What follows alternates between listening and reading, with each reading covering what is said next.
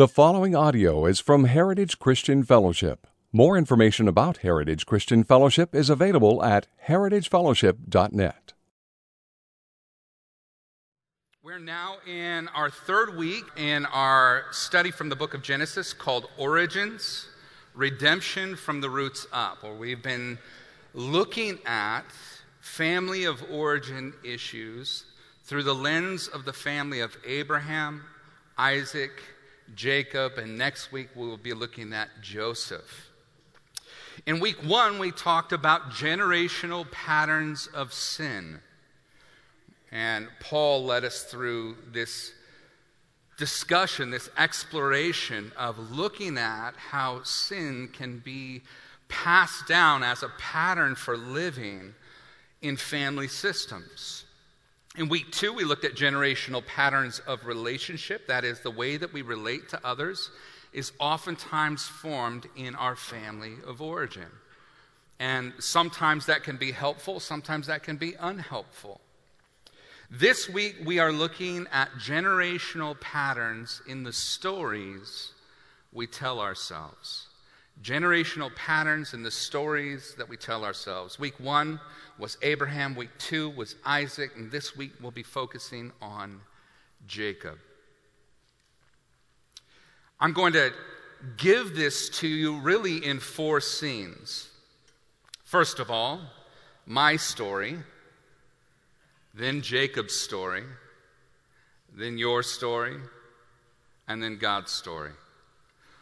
So those are 3 or 4 thought folders for you to be aware of as we move through our time today. This will be less of an exegetical verse by verse, but more of an unfolding of the story of Jacob as we see in him a pattern that we all follow. You see, we all have narrative scripts. These are the stories that we tell ourselves in order to make sense of the world. We're not just experiencing life as it is. Rather, we are constantly interpreting the meaning of the experiences that we have. God has constructed us in such a way that we are meaning seekers. The meaning or the interpretation that we give to an experience becomes a part of our internal belief system that forms how we navigate life. It forms our understanding of our worth, our identity, our purpose and meaning in life. And the problem is that sometimes these interpretations, these conclusions that we reach, sometimes these stories we tell ourselves are wrong. Our interpretations can be skewed. And as they distort, it also distorts our behavior. Now, why? Because we act based upon what we actually believe at the deepest places of our heart. It was November 24th, 1996. I sat as a 19-year-old kid in the sanctuary at Applegate Christian Fellowship. Only an hour before, I had told my parents that I had been arrested on drug charges and that I was looking at prison time if I was convicted. To my surprise, they showed me grace. They wept with me, brokenhearted at the predicament that I had gotten myself in. To my surprise, they showed me grace. I had a real tangible example in front of me of the grace of God because rather than being angry with me or disappointed in me, they hurt for me. And they said to me, well, Jeremy, why don't you come to church with us? We'd really love for you to come and just be with us at church tonight. And so I was happy to oblige, mostly because they didn't kick me out. I was pretty stoked about that. And I was happy to make them happy in whatever way that I could. And so there I landed in that sanctuary, November 24th of 1996, as a 19-year-old kid. You know, as I looked around, it seemed like everybody my age had a plan. It seemed like everybody kind of knew where they were going. Kids were going off to college and whatever else, but I was a drug addict and broken in so many ways, lots of dysfunction. And really, at that moment in my life, I felt like the only thing that I brought to the table was my brokenness, my sin. Now, the reason that I was addicted to drugs was multifaceted. I couldn't see it then as clearly as I can now, but I grew up in a home with loving parents. They had a deep faith in Jesus, leaning slightly charismatic. My dad got saved in a Pentecostal church on an Indian reservation, and I think that combination sort of imprinted upon his mind. The problem was that my parents were somewhat boundaryless. They came out of the hippie movement, and, you know, it was this idea of like free love and just accept everyone. And that left me open to being abused. Their lack of discernment about who was safe and who wasn't left me open to encountering things that I was not prepared for. And as a result, I experienced some abuse that ultimately caused a deep wound in my life and a deep sense of shame in my soul.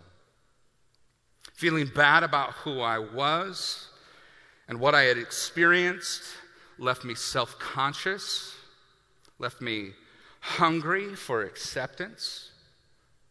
I formed habits of secrecy and sneakiness. I eventually found myself getting involved in things like theater. I really was drawn to theater because it was a place where I could pretend to be someone else for a moment. And then afterwards, people would clap at my performance. I ran in social circles that were also dysfunctional. It seems that when you are broken on the inside, the people that you are most drawn to are the people who are broken in similar ways. I related best with others who were wounded individuals who found various ways to make themselves feel better as well. And my sense of shame affected my desires, my behaviors as a people pleaser, and even the friends that I chose. Now, one of the ways that you can lift the feeling of shame, like I'm bad, like I'm broken as a human for just a moment, is by medicating with substance abuse. I started experimenting with weed when I was in the 3rd grade. My best friend stole it from his older brother. And by high school, I moved into psychedelics and meth and a whole host of other things. By the time I was 18, I was fully in the throes of addiction, dealing on the side. And at this moment, on November 24th, 1996, I found myself sitting in the sanctuary at Applegate, having just been arrested, wondering about my future, feeling totally worthless. And when the pastor began to speak, he opened with the story of a young man that came into his office who had a history with drug addiction and was in trouble with the law. Now, immediately, I looked at my parents and I thought, you guys ratted me out. But the longer I sat there, the more I began to realize that God was using a human vessel to speak to me in a supernatural way. As I continued to listen, I felt as though he was speaking directly to me. And the pastor, he talked about how God introduces brokenness into our lives, not because he delights in our pain, but to expose our weakness and to produce dependence on the one who is greater than we are. The pastor concluded his message with a prayer that all who were experiencing brokenness would learn to lean on Jesus. It is a prayer that continues to be effective over my life to this day. I'm learning to see my personal story within the context of the story of God. The story of a God who is loving and forgiving and gracious. The story of a God who is working, even at this very moment, in and through people, partnering with them, using them in the redemption of the world. Here's the big idea that I want you to take away from today. If you are listening, this is kind of the main point that I want you to grab a hold of. The stories we tell ourselves influence the choices we make. That's the first part. And the second part is, the gospel gives us a better story to tell. The stories we tell ourselves influence the choices that we make, but the gospel gives us a better story to tell. That was my story. Let's take a look at Jacob's story. Jacob and Esau were brothers. They were twins. And when they were born, Esau came out all hairy and red, and so they called him creatively Hairy. Jacob's little infant arm was holding onto the heel of his hairy red brother as he came out of the womb, and the parents thought of the struggle of the two brothers while in Rebekah's womb. And they thought that it was significant that Jacob was trying to trip his brother up in the race to become the firstborn.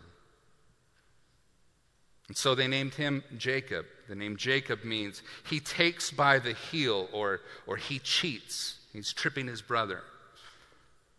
Now, this little story becomes a marker for both of the boys as they continued to grow. You see, Esau, got even hairier as time went on. And Jacob got even sneakier. Jacob got Esau to sell his birthright as the firstborn for a bowl of stew. And later, Jacob, at the prompting of his manipulative mother, tricks his blind father into giving Jacob the blessing while he pretended to be his older brother, Esau. Jacob takes goat skins with the fur still on them, and he ties them to his arm and his neck so that Isaac will think that he's his hairy brother. He put on Esau's clothes so that he would smell like Esau. And though Isaac intended the blessing for Esau, Jacob, the heel-catching cheater, swindles him out of it. And in response, Esau begins talking about how he's just waiting for dad to die so that he can kill his brother. He plans to kill Jacob. Now, once again, Mom intervenes in this moment. Mom leads the way in manipulating to get the outcome that she wants for Jacob. And so Rebekah tells Isaac that she can't stand the idea of her son marrying women from among the Hittites because Esau had 2 Hittite wives. And the Bible tells us in chapter 26, verse 35, that they made life continually bitter for Isaac and Rebekah. You see, she knows just the right pressure point to apply her manipulative skills so that she can spin the narrative and be believable to her husband, Isaac. She's completely over the top with her expressiveness to Isaac. In chapter 27, verse 46 of Genesis, she cries out, "If Jacob marries one of the Hittite women like these, one of the women of the land, what good will my life be to me?" And so, Jacob is sent away from his family to go and search for a wife from among his own clan. Isaac recommends that he go to the house of Bethuel, which is Rebekah's father, to look for a wife that will meet his mother's standards. And Rebekah's manipulation works. Jacob leaves before Esau has a chance to kill him. And on the way out, Isaac gives a blessing to Jacob. Listen to what he says. "God Almighty bless you and make you fruitful and multiply you, that you may become a company of peoples. May he give you the blessing of Abraham," which was Isaac's father, to you and your offspring with you, that you may take possession of the land of your sojourning that God gave to Abraham. And with that, Jacob leaves, exiled because of the tension between him and his brother. Now, while Jacob is on his way to the territory where his grandfather lives and his uncle Laban, Jacob has an encounter with God in a dream. He sees this ladder that stretches from heaven all the way to the earth, and the angels are going up and down on this ladder. And God is standing above it. And God begins speaking to Jacob. God says to him in chapter 28, verses 13 to 15, I am the Lord, the God of Abraham, your father, the God of Isaac. The land on which you lie I will give to you and to your offspring. Your offspring will be like the dust of the earth, and you shall spread to the west and to the east and to the north and to the south. And in you shall all the families of the earth be blessed. Behold, I am with you wherever you go, and I will bring you back to this land, for I will not leave you until I have done what I have promised. Now, when Jacob wakes up, he says, surely the Lord was in this place, and I didn't know it. How awesome is this place? This is none other than the house of God. This is the gate of heaven. And so he gives that place, this place where he had a dream, the name Bethel, which means house of God. Now, I point this out in Jacob's story for two reasons. I want you to see, first of all, that Jacob, on his way to his grandfather's house, is not in pursuit of God, but God is in pursuit of Jacob. And God promises to bless him. And the promises that were connected to Jacob were not dependent upon Jacob's character, were not dependent upon his faithfulness. They were dependent upon the character and nature of God. You see, God had made a covenant promise to Abraham that he intended to fulfill. And he reiterated that promise to Isaac, and then he reiterated that promise now to Jacob. Jacob was not in pursuit of God, but God was in pursuit of Jacob. And the second thing that I want you to see is that I want you to see that although Jacob had a sort of cultural belief in God through his family, he had not had a personal encounter with God. This was the beginning of the faith that he inherited becoming his own. It was the beginning of Jacob's faith in God, moving towards a relationship that was personal with God.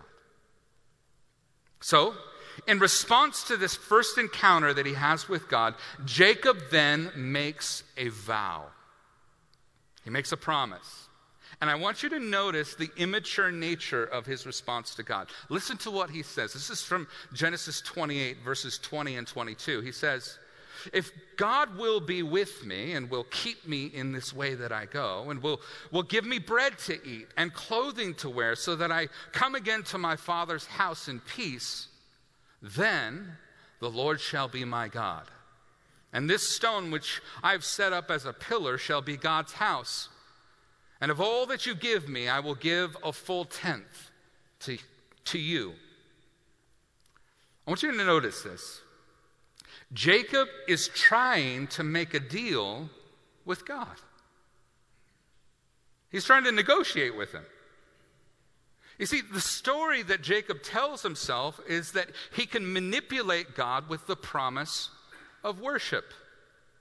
He can get the blessing if he just gives God the thing that he wants. He has this story running in the back of his mind that says, God gives blessing when he gets what he wants. This may be something he learned from his own experience growing up under Isaac. Remember, Isaac told Esau, Hey, go. I'll bless you, but I'll bless you once you get me the venison stew that I like. Then I'll bless you. Very performance-based. Based on his values of trying to get ahead in life, values that he inherited from his mother Rebecca, he is relating to God from his own interpretation of the world. He says, I want the blessing. And Mom taught me that the blessing is so valuable that you should do whatever it takes, even if that means manipulation. The way to get the blessing is by appeasing God the way I appeased my father. And Jacob attempts to negotiate with God like God is striking some sort of business deal with him, like it's some sort of transactional exercise. I'll bless you, God, if you bless me. Now, Jacob doesn't see this as a problem yet. But God is going to work his cheating, manipulative, deal-chasing ways out of him over time. Well, you say, well, how's God going to do that? Well, I'll tell you. He does it by putting Jacob in the presence of someone that will expose what it's like to be in a relationship with him. Jacob leaves Bethel, makes his way to his uncle Laban's house, and upon arrival, he meets his gorgeous cousin Rachel at a well. Now, he's so smitten by her that when he realizes that she is from his clan and could, in fact, be the wife that he is looking for, he kisses her and then immediately breaks into tears and starts crying. He's overcome with emotion. Rachel runs to tell her father Laban, and Laban greets Jacob with open arms. Jacob also meets the older sister, Leah. Now, the text describes Leah as having weak eyes. Weak eyes. Now, this could mean that Leah couldn't see very well. It could also mean that she was cross-eyed. That she was like,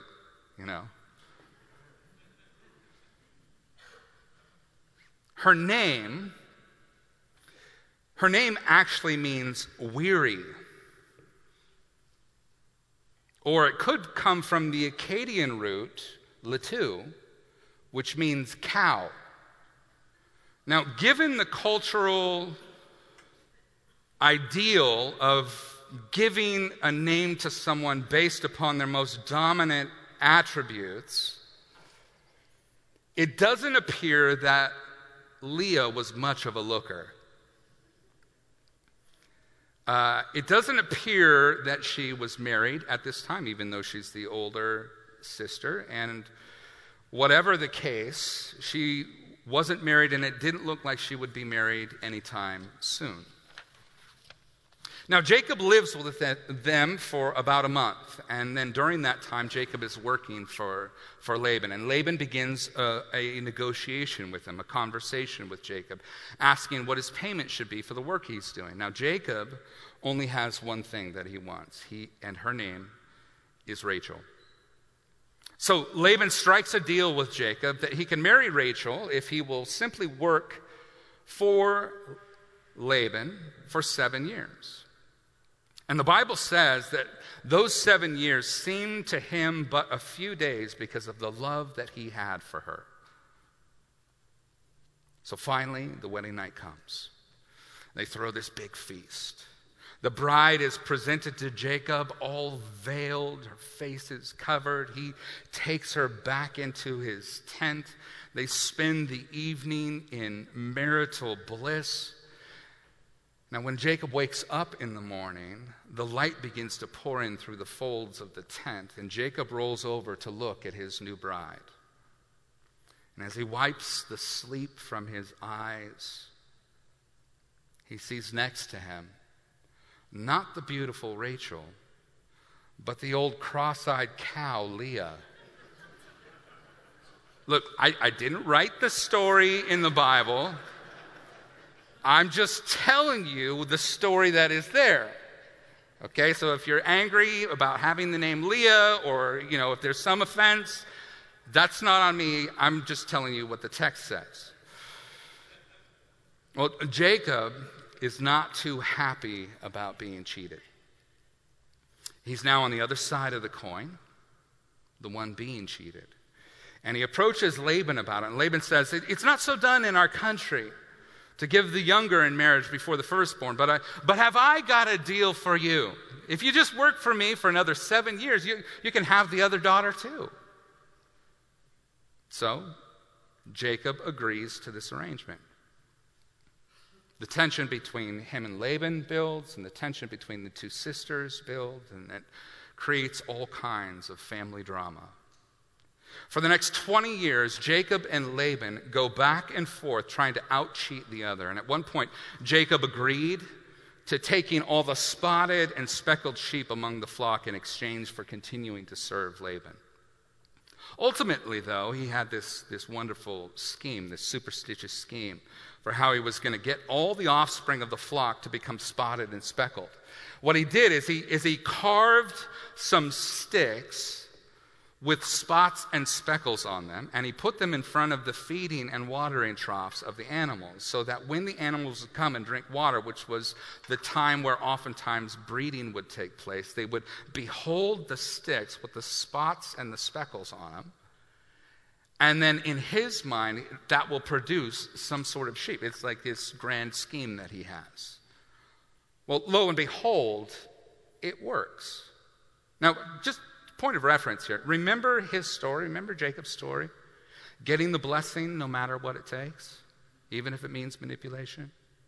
That's exactly what he's doing. He is hoping that the spotted and speckled sticks will produce spotted and speckled sheep, and it works. But later on in the story, God says, that wasn't the sticks, that was me. I was blessing you. God eventually takes credit for what had happened. It appeared to work from Jacob's perspective, but really it was God's work the entire time. His plan to establish the family that he had promised to bless. It was a part of him fulfilling his covenant promises to Abraham, to Isaac, and to Jacob. Had nothing to do with Jacob's manipulation. Now, during the 20 years of working for Laban, his uncle changed the conditions of his wages 10 times. 10 times. Things went back and forth. Jacob trying to cheat Laban, and Laban cheating Jacob. And finally, things reach a boiling point. Jacob decides to flee with his wives, with his children, and his servants and his possessions. He tricks Laban into leaving for 3 days. And Laban doesn't know for 3 days that Jacob is gone. When he discovers it, he gives chase, intending to attack Jacob. But once again, because of God's covenant promise, God intervenes and warns Laban not to do what he's thinking of doing. Genesis 31:24. Now, what Jacob didn't know was that his wife Rachel had stolen a bunch of her father's idols before they left. Now, apparently, the daughter had learned a few tricks of her own from her father Laban about how to get ahead in life. Lie, cheat, and steal. This leads to Laban searching for his idols among Jacob's belongings. He ends up finding nothing because Rachel has hidden these idols in her camel bags and then sat upon her camel bags and hid them, making up a lie once again. After finding nothing, Laban makes a deal with Jacob to say, don't ever come back and I won't ever step into your territory either. And just when the drama seems to be over, Jacob is making his way back to his homeland, back to his family of origin, and he sends some of his servants to go and tell his family that he'll be coming home after 20 years. And when his servants return, Jacob, the heel-grabbing cheat, hears that Esau is coming to meet him in the desert, along with 400 men. And immediately, Jacob remembers how much his brother hated him when he left. And he begins interpreting the meaning of of the information that his servants had brought to him, that Esau is coming with 400 men. And the story he tells himself is my brother still hates me. There is no way that I could simply go back to the family, that I could simply be forgiven. I'm dead. My heel-grabbing cheating is finally coming back on me. And Jacob immediately goes to prayer in his anxiety. This shows that he's growing in his relationship with the Lord. And Jacob said, "Oh, God of my father Abraham and God of my father Isaac." This is from Genesis 32, verses 9 through 12. "O Lord, who said to me, 'Return to your country and to your kindred, that I may do you good.' I'm not worthy of the least of the deeds of steadfast love and all the faithfulness that you have shown to your servant. For with only my staff I crossed this Jordan, and now I have become two camps. Please deliver me from the hand of my brother, from the hand of Esau, for I fear him that he may come and attack me, and the mothers with the children. But you said, I will surely do good, and make your offspring as the sand of the sea, which cannot be numbered for multitude." Notice the change in tone. He's no longer negotiating with God. He says, "I'm not even worthy of the blessing that you've given me up to this point. All I can count on is that you would be faithful to your covenant promise. You would cause me to be protected. You said that I would be multiplied." So on the one hand, we see some maturity in Jacob. He recognizes that he is not worthy and has not earned the blessing of God. And then on the other hand, he's not entirely sure that God will come through for him. This narrative script, or the story that he is telling himself, forms the basis of the actions that he takes next. Based on the story he is telling himself, he resorts to the tools he has always used, which is manipulation. This is what he does. He takes 200 female goats, 20 male goats, 200 ewes, 20 rams, 30 milking camels. By the way, coming to a store near you, the next new milk to appear on the shelves, camel milk. I think it's going to be a hot item. 30 milking camels and their calves, 40 cows, 10 bulls, 20 female donkeys, and 10 male donkeys. And then he begins laying them out as gifts to his brother. Now he separates each one in a drove by themselves and then creates space in between them. He does this in such a way that as Esau is coming to him, he will encounter each of those droves of animals that he's separated out from his possessions. He will encounter each one of those as a gift in succession. And then he instructs the servants that accompany each drove to say, when Esau says, "Hey, what are these?" They're to say to Esau, "They belong to your servant Jacob, but they are a present to my lord Esau. And moreover, he, Jacob, is behind us." Now, Jacob is hoping that his gifts will appease his brother and spare him the possible repercussions of his sin against Esau. Again, the story that Jacob believes is that forgiveness is the result of appeasement. It doesn't come as a gift. Next, Jacob places his family on one side of the brook, a brook called Jabbok, along with all of his possessions, and he remains on the one side of the river by himself. And this is where we pick up the text in Genesis 32. Take a look, beginning at verse 22 with me in your Bibles. "The same night he arose, and he took his 2 wives and his 2 female servants and his 11 children and crossed the ford of Jabbok. He took them and sent them across the stream and everything else that he had. And Jacob was left alone. And a man wrestled with him until the breaking of the day." Jacob begins to wrestle with this man. In verse 24, Jacob is left alone. He wrestles with him till the breaking of the day. Now, the text gives us one line to describe the length of this wrestling match, and that is that it lasted all night until the breaking of the day. This wrestling match is with God himself. This is one of the Old Testament passages in which the text suggests that there may be here a Christophany. That is, a pre-incarnate appearance of Jesus in the Old Testament. Jesus showing up before he's born as the babe of Bethlehem. God in the flesh. Now we think this because at the end of the passage, Jacob tells us that he recognizes that he saw God face to face and lived to tell about it.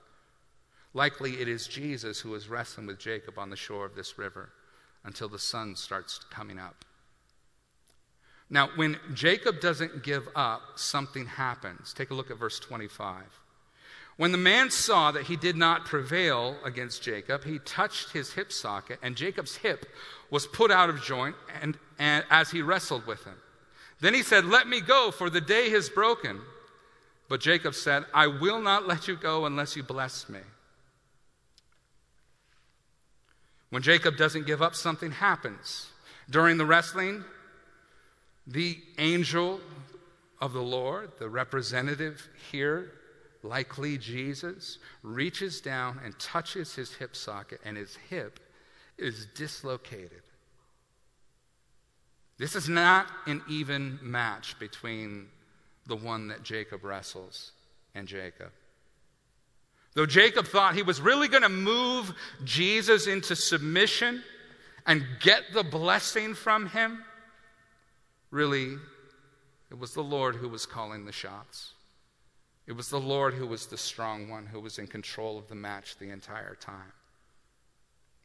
At this point, Jacob can only hold on in the pain of it all. He's no longer fighting to win. He's simply hanging on in the pain and crying out.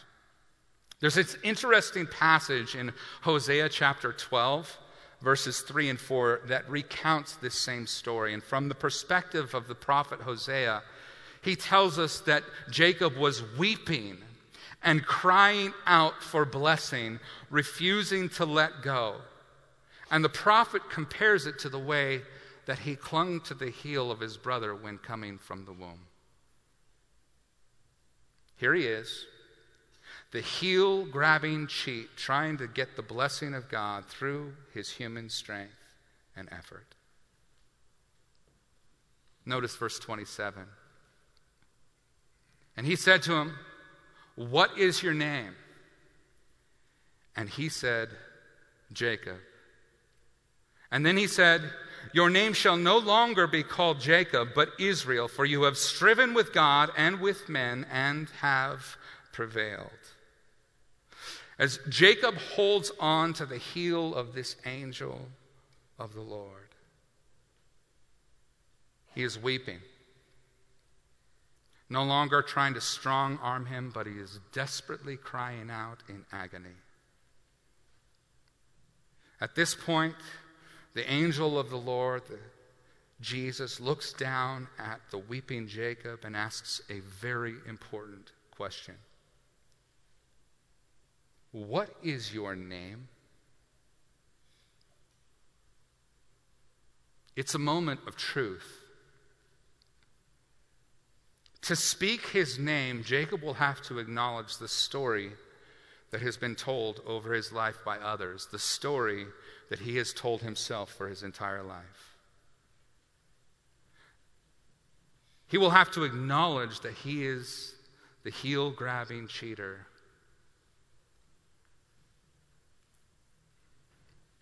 He'll have to identify himself with his name. And in response, what is interesting is that Jesus changes his name. He says, I don't want you to be called that anymore. Here's your new name. It's Israel. Jacob had to acknowledge the story that has been told over his life by others, and the story he has told himself his entire life. This name change is significant because it marks the moment of brokenness where Jacob is forced to confront this narrative story over his life. The pain of a hip dislocation, the night of wrestling with God, has led him to the crisis of self-confrontation. And God is the one who initiates it. God to Jacob, who do you think you are? Jacob to God, my name is Jacob. I'm the heel-grabbing cheat that's always trying to get ahead. And how does Jesus respond? By essentially saying, that's not how I describe you. Jesus gives Jacob a new name. And the name Israel means he strives with God, or he wrestles with God. Frederick Buechner characterized Jacob's divine encounter at the Jabbok River as the magnificent defeat of the human soul at the hands of God. I love that. Now Jacob goes on to ask the one that he wrestled with what his name is. But Jacob already knew. Check out verse 29. Then Jacob asked him, please tell me your name. But he, Jesus, in response said, why is it that you ask my name? And there he blessed him. And so Jacob called the name of the place Peniel, saying, for I have seen God face to face, and yet my life has been delivered. The sun rose upon him as he passed Peniel, limping because of his hip. Therefore, to this day, the people of Israel do not eat the sinew of the thigh that is in the hip socket, because he touched the socket of Jacob's hip on the sinew of the thigh. Jacob walks with a limp, coming back across the brook. And every time he's pictured walking in the rest of Genesis, he is leaning upon his staff. Now, if I were to sit down with Jacob, I could ask him questions, and maybe I'll get that opportunity when we make it into the new heavens and the new earth. I could ask him, Jacob, what was the story you were telling yourself when you thought you needed to cheat to get ahead? What was the story you were telling yourself when you thought Esau was incapable of forgiving you, that there's no way that forgiveness could just be a gift? It only happens through appeasement. What was the story you were telling yourself when you fought all night trying to get God to submit to you? Did you really think you were going to win that?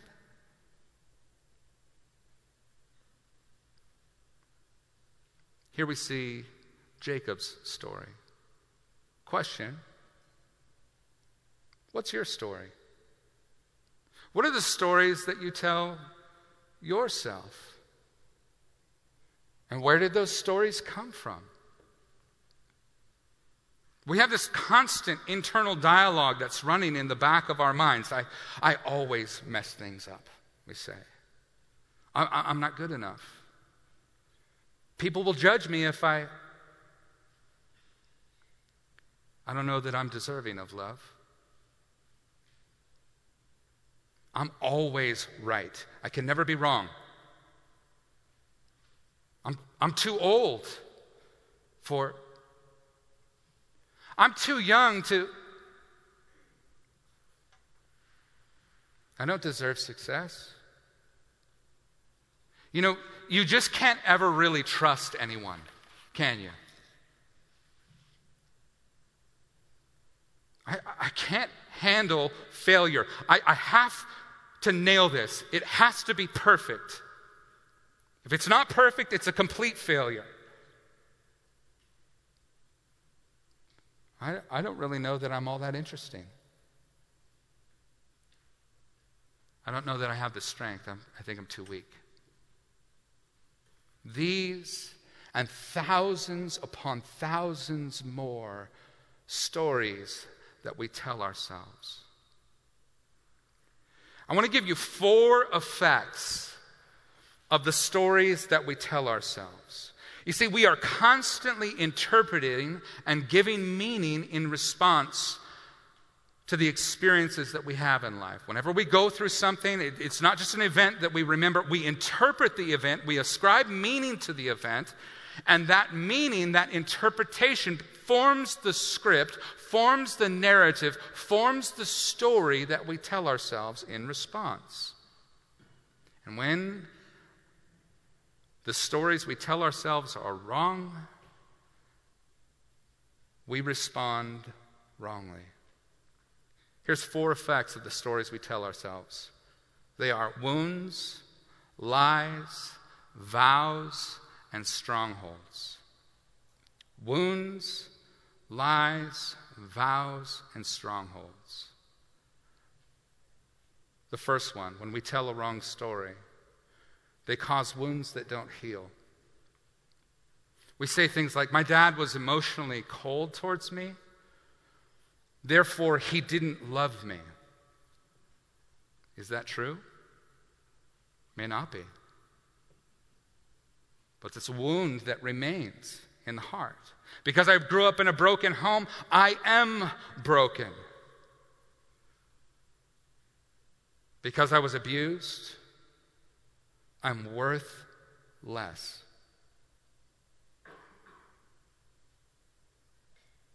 When we tell ourselves the wrong story, there is a wound that we receive, and it affects the way that we live.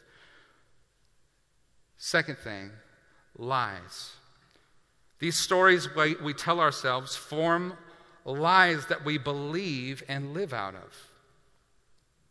We say things like, because my needs were not met, I can't depend on anyone else. Is that the truth, or is that a lie? Because I was ignored, my thoughts and feelings don't matter. Is that truth, or is that a lie? Because I was abused, I'm continuously soiled and ashamed of who I am. Is that a truth, or is that a lie? Because I grew up in chaos, it is my job to keep the peace. I have to bring calm to everything around me. Is that the truth, or is that a lie? Wounds, lies, vows. When we tell ourselves the wrong story, oftentimes we respond by making vows or promises or agreements. Vows that we make with ourselves sometimes, and sometimes they can even be vows that we make with God. And these vows become controlling influences in our lives. We say, because I was hurt, I'll never be vulnerable again. That's the vow. I promise I'm never going to put myself in that situation again. Because it was a man that overpowered me, I will never trust men. Because I saw the destruction of negative emotions, I will never feel too strongly. I will shut down the feelings that are strong in others, because feeling things strongly is dangerous. Wounds, lies, vows, and strongholds. When we believe the wrong story, they form strongholds in our hearts that the enemy can use to continually trip us up in life. This usually comes in the form of a you statement in your internal dialogue instead of an I statement. From these spiritual strongholds, the enemy shoots his fiery darts at us, and he says, you can't be vulnerable. It will only ever be used against you. You are never going to succeed. You always fail. You feel bad about who you are. Therefore, you don't deserve love. You don't deserve acceptance. But what you do deserve is to feel better. You should feel better by insert your addiction here. Wounds, lies, vows, and strongholds, all brought into our lives and introduced by the stories that we tell ourselves. So how do we flip the script? How do we change the narrative? What do we do in response to this? Fortunately, the answer does not come from us. It comes from God. It is God's story. We must learn a better story to tell. God has given us a better story through the gospel. It is the story that makes sense of our lives when life doesn't make sense. It tells us that God is the one who can redeem anything, that our lives have value, meaning, and purpose, that God has placed infinite value on me, and then He proved it, He backed it up by laying down His life in my place upon the cross. I can be vulnerable because I'm loved as I am. His Spirit has been placed in me, and I don't fight my addiction battles on my own. I fight them with God in me. And I'm learning by the grace of God to surrender to His Spirit and live out of that power. His truth exposes the lies and gives me something better to believe. He has erased my shame through the death of His Son on the cross, and nothing is beyond His power to redeem. Even death itself cannot stop the purposes of God, and He has made me a part of that eternal plan. That's what the gospel tells us. It tells us a better story. And listen, as disciples of Jesus, He is constantly wrestling with us in life. He is again and again bringing us to the crisis of self-confrontation. We are all wrestling at the brook Jabbok.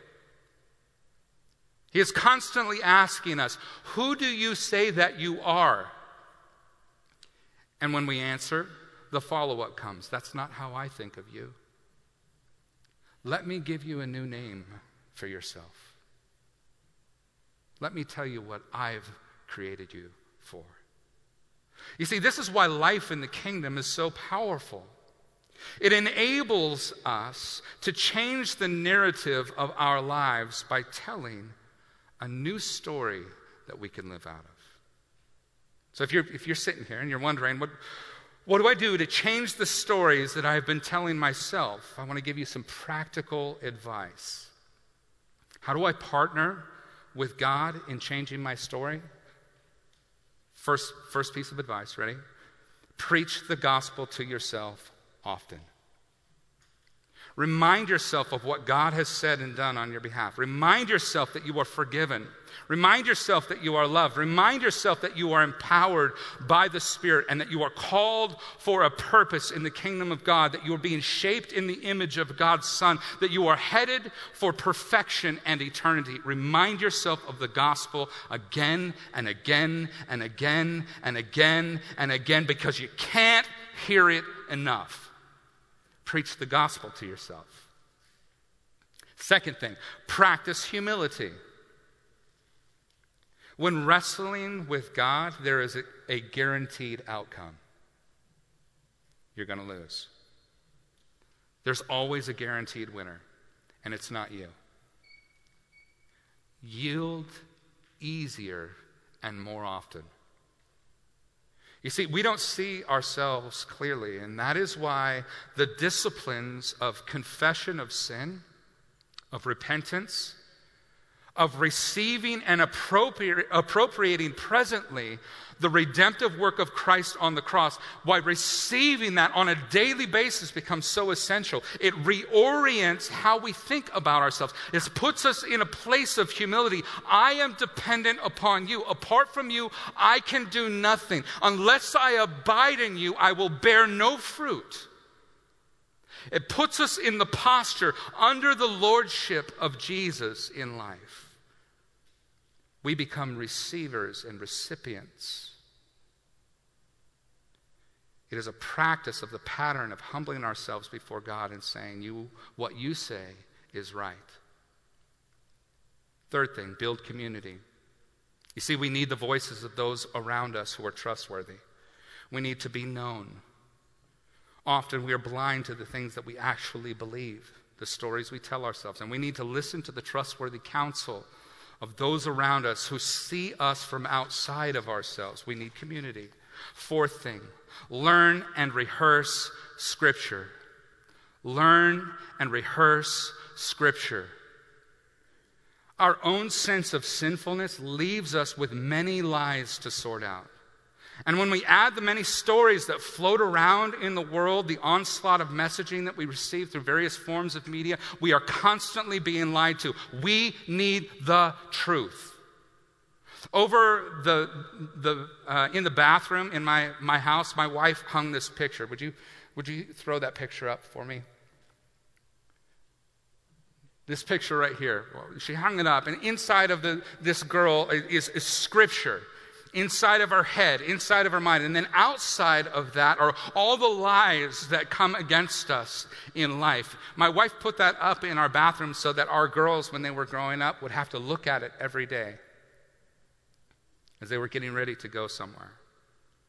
We need this truth repeatedly washing over us, renewing our minds. We need Scripture put into our hearts and minds so that we can see ourselves as God sees us. Listen, as disciples of Jesus, we will be brought through this pattern again and again. We'll be brought to the crisis that Jacob encountered. You know what's interesting is in chapter 35 of Genesis, Jacob has another encounter back at Bethel, the same place where he had the vision, and God tells him his name again. God reminds him again. You know what that tells me? We need to hear it over and over and over. We need that again and again. And we see this pattern all throughout Scripture. You remember, it took only 10 plagues to get the children of Israel out of Egypt, but it took 40 years to get Egypt out of Israel. God anoints David as king, but it would take many years before he actually became and acted as a king. Remember, Peter was told that he would be a fisher of men, but he kept going back to fishing. Notice the name change of Saul. This is the pattern in our personal lives as well. God does this work in us again and again, bringing us to the crisis. Who are you? Who have I said you are? This is your name. This is what I've called you to. This is your value. This is your meaning. This is your purpose in life. Will you believe what I've said? As the worship team comes up, I want to close with a few thoughts. We're all encountering Jesus in such a way that reorients our identity to see ourselves through who he says we are instead of the stories that we tell ourselves. On November 24th, 1996, that is the day that God began to tell me a different story and to give me a new name. When the pastor finished the teaching, he explained that God put Jacob's hip out of joint to express in his physical life a new spiritual reality. That just like Jacob would walk with a limp, always having to lean on this walking stick, always having to lean on this staff, that was a physical picture of the spiritual reality. He would always have to lean on God. When I heard the gospel, and when I heard that story, it ended up becoming somewhat of a prophetic utterance over my life. This story has been the repeated pattern over me. I have been limping through life ever since. When I received Christ, forgiveness was instantaneous, but learning to see my story through the lens of God's truth, turns out that's taking a lifetime. I'm learning the depth to which the gospel shifts reality. And every time I encounter brokenness, it is a reminder that I am dependent upon God.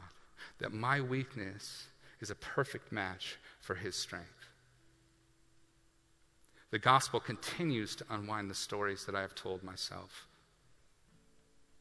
And by the grace of God, I'm learning how shame does not define me, but the gospel does. I am learning that my worth does not hang on my most recent success or failure, but is displayed by the one who hung on the cross to purchase me as his own.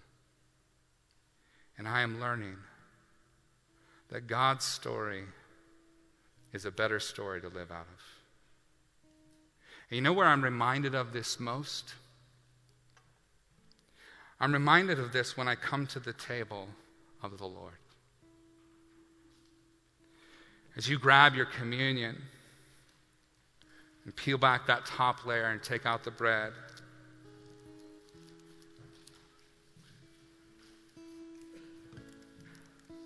I want to invite you to do something this morning, as you take of the elements. I want you to be reminded that this means that you are a part of something bigger than you.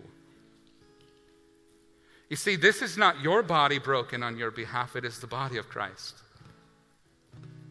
broken on your behalf. And just as all the grains of wheat are ground together to form one lump of dough and that one loaf of bread, and then we all eat from that one loaf of bread, we are all partakers of God's story of redemption.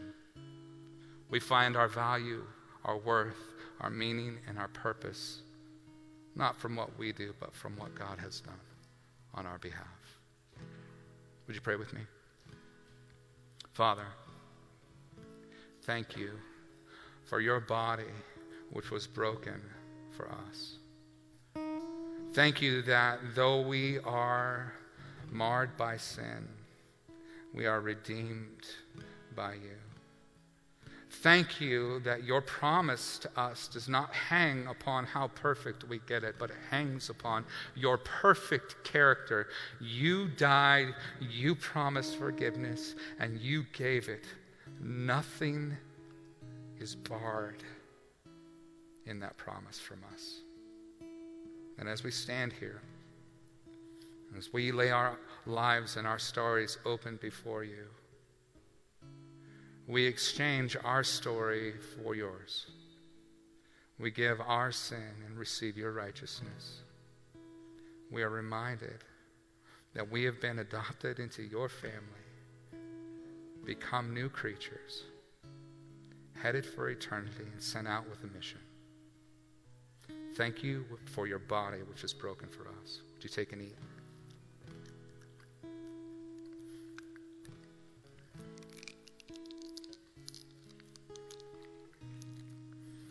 Father, how many times I've come to the cup,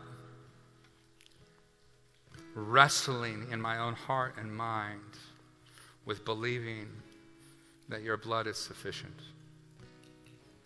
Oftentimes my sin seems so great. Oftentimes my shame feels overwhelming. But here at the table, I remember